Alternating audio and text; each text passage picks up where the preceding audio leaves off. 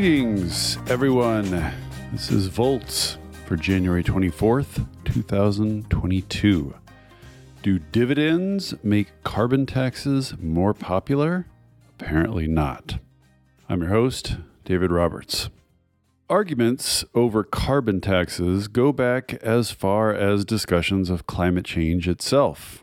Economists have long insisted that pricing carbon is the most efficient way to reduce greenhouse gases.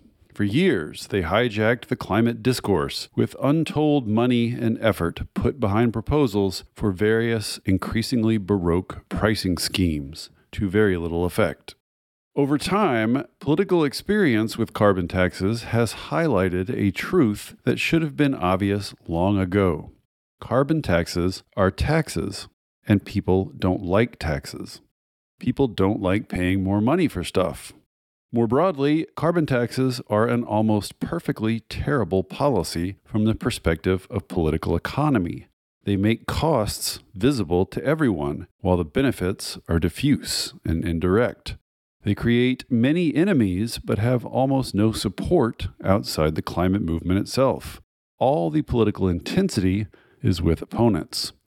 One response to this critique that has grown increasingly popular in recent years is the notion of refunding the tax revenue, giving the money back to voters. Various ways to do this have been proposed, the simplest being an equal dividend to each taxpayer. Some proposals have all the tax revenue refunded, some have a limited portion refunded. The idea is that the tax would discourage carbon-intensive activities, while the dividend would mute political opposition. In most of the proposed schemes, the lower half of the income scale comes out ahead.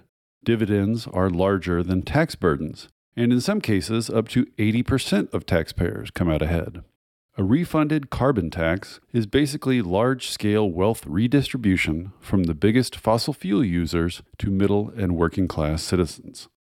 This kind of fee and dividend framework is endorsed by the Climate Leadership Council, a centrist and bipartisan elite group, the Citizens Climate Lobby, a left-leaning grassroots campaign, and one-time presidential candidate Andrew Yang, though they all differ on important details.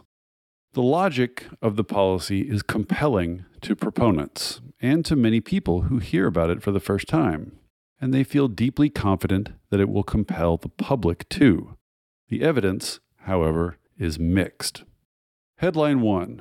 Do refunds increase the popularity of carbon taxes? At last, some field research. There are numerous studies showing that in a polling or focus group setting, the inclusion of refunds increases public support for a hypothetical carbon tax. But that kind of polling has not translated into victories in, for example, Washington State, where a fee and dividend policy lost badly in a public referendum in 2016. More to the point, because there have been so few fee and dividend policies implemented in the real world, there's been very little field testing of the public's actual response to it. That brings us to a new paper in the journal Nature by political scientists Matto Mildenberger, Eric LaChapelle, Catherine Harrison, and Isabel Stadelman-Steffen. They do something novel. Look at public opinion in the places where carbon fee and dividend policies have been implemented. It turns out there are only two. Switzerland established a rebate program in 2008.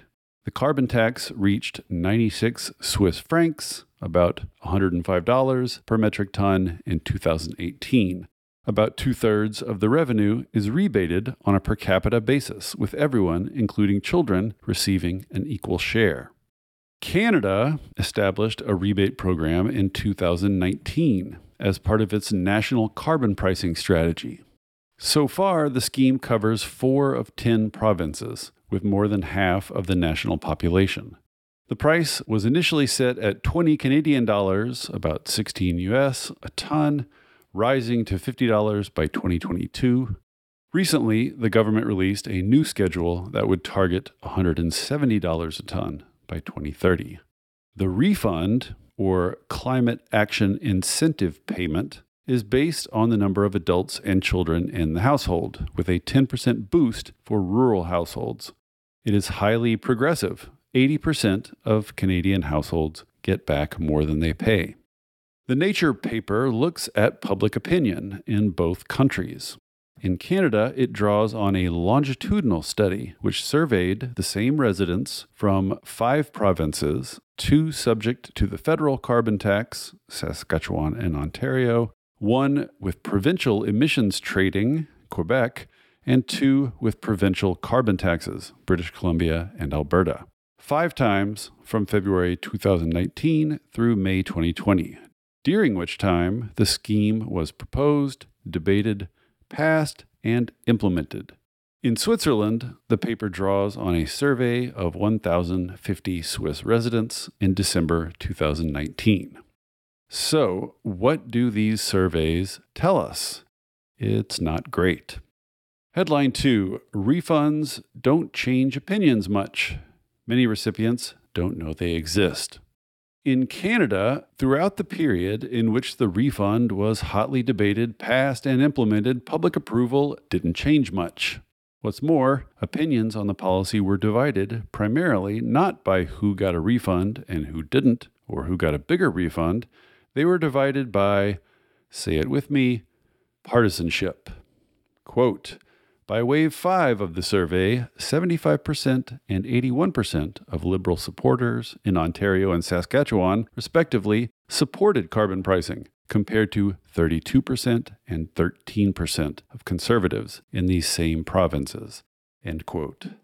Perhaps more importantly, Canadians remain confused and in many cases ignorant about carbon refunds. When asked whether they got one at all, many Canadians did not know, including 17% in rebate provinces and between 33 and 36% in non-rebate provinces. When asked how big their carbon refund was, many in non-rebate provinces reported positive amounts, while those who did receive one underestimated it by as much as 40% on average. Quote, only 24% of Ontario respondents and 19% of Saskatchewan respondents estimated a rebate amount falling within the correct $100 range of their true rebate. Perhaps unsurprisingly, Conservatives underestimated their rebate more than Liberals. You might think, well, Canada's program is new. What about Switzerland, where they've been receiving rebates for over a decade? It's even worse. Only 12% of Swiss respondents know that part of the carbon revenue is refunded. 85% did not know that they'd gotten a refund at all. Headline 3, additional information about refunds often doesn't help. You might think, well, the problem is how these countries administer their refunds. In Canada, it's a line on your tax return. In Switzerland, it's a discount on your health insurance premiums. Both are clearly marked, but lots of people don't exactly scrutinize these documents and keep track of every line item. Surely support would rise if people are made aware of the refund they are receiving, yes? No. In both countries, a portion of survey respondents were given individualized rebate information. That is to say, they were shown on the documents in question exactly how much they had received in annual carbon refunds.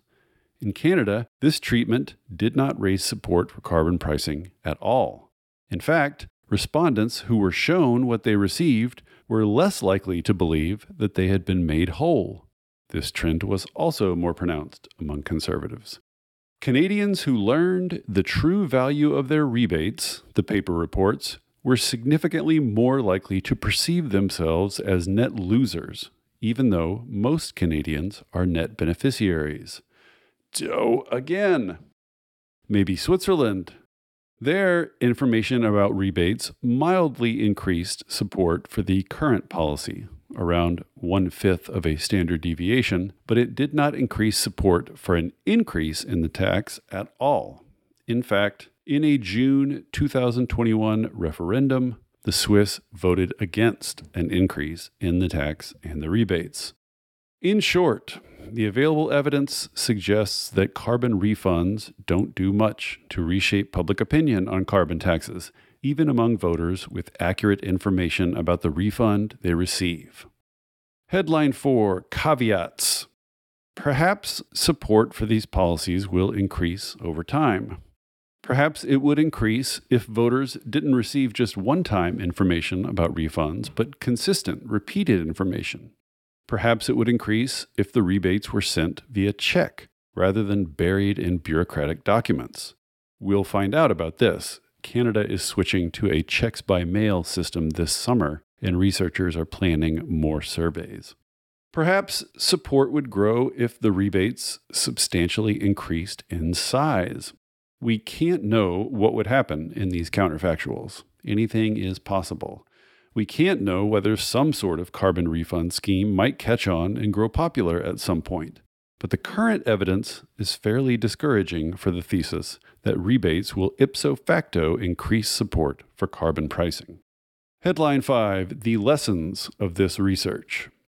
There was a popular theory among pundits, myself included, when the Democrats took control of the federal government in 2020. The one thing you can't propagandize voters on is their own lives. If Democrats could improve voters' social and economic circumstances in tangible ways, it could cut through the disinformation haze and increase public support. In retrospect, I think that was naive. You can propagandize voters about their own lives. Or to put it more academically, all of our experiences, even our experiences of our own life circumstances, are mediated. We interpret them through schema and worldviews shaped by our tribes and the stories they tell. These days, we get that stuff through electronic media, with which the world is saturated. Most people are not aware of exactly how much they pay in gas or carbon taxes a year. Most people do not closely scrutinize their tax returns or health insurance forms. And above all, most people are unaware that they already receive a variety of government benefits, which are often buried in the tax code or otherwise hidden from view. The best book on this is Suzanne Mettler's The Submerged State: How Invisible Government Policies Undermine American Democracy. Outside of a focus group, out in the real world, people's assessments of a carbon refund are less likely to be informed by careful economic cost-benefit analysis than they are to be mediated by identity affiliation. And these days, identity has been subsumed by partisanship. Quote, in the 2 federal tax provinces, supporters of the Liberal Party of Canada were 3 to 8 times more likely to support the carbon tax than Conservative Party supporters, the paper reports. Similarly, in Switzerland, left-leaning voters were 48% more likely to support rebates relative to right-leaning voters. People's assessments of a policy tend to echo their tribe's assessment, which they absorb through media and peers, not through an accounting spreadsheet. The amounts of money generally being discussed in carbon refund policies are not large enough to be life-changing for voters. The signal is not big enough to break through the noise of partisanship. Mildenberger, one of the authors of the paper, a political scientist at UC Santa Barbara, summed it up for me over email. Quote, the entire carbon refund logic requires that large parts of the public understand that they make more money from their check than they are paying in taxes. But this is not what we see in Canada, and it's no surprise.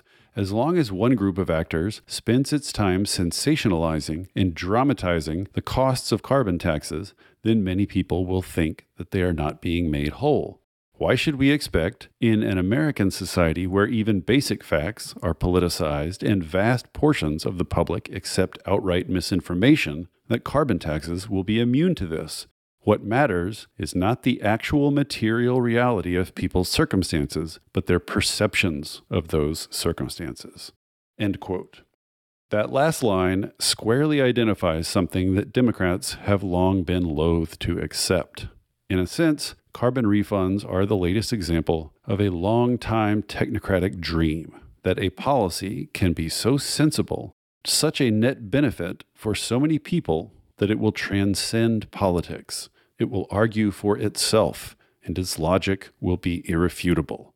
But if we've learned anything in these past few years, and I fear we haven't, it's that nothing transcends politics. Nothing is experienced directly by voters, not even money showing up in their bank account. Everything is mediated. Politics in the U.S. has been nationalized and fully subsumed by the culture war. No policy, no matter how cleverly designed, can get around that.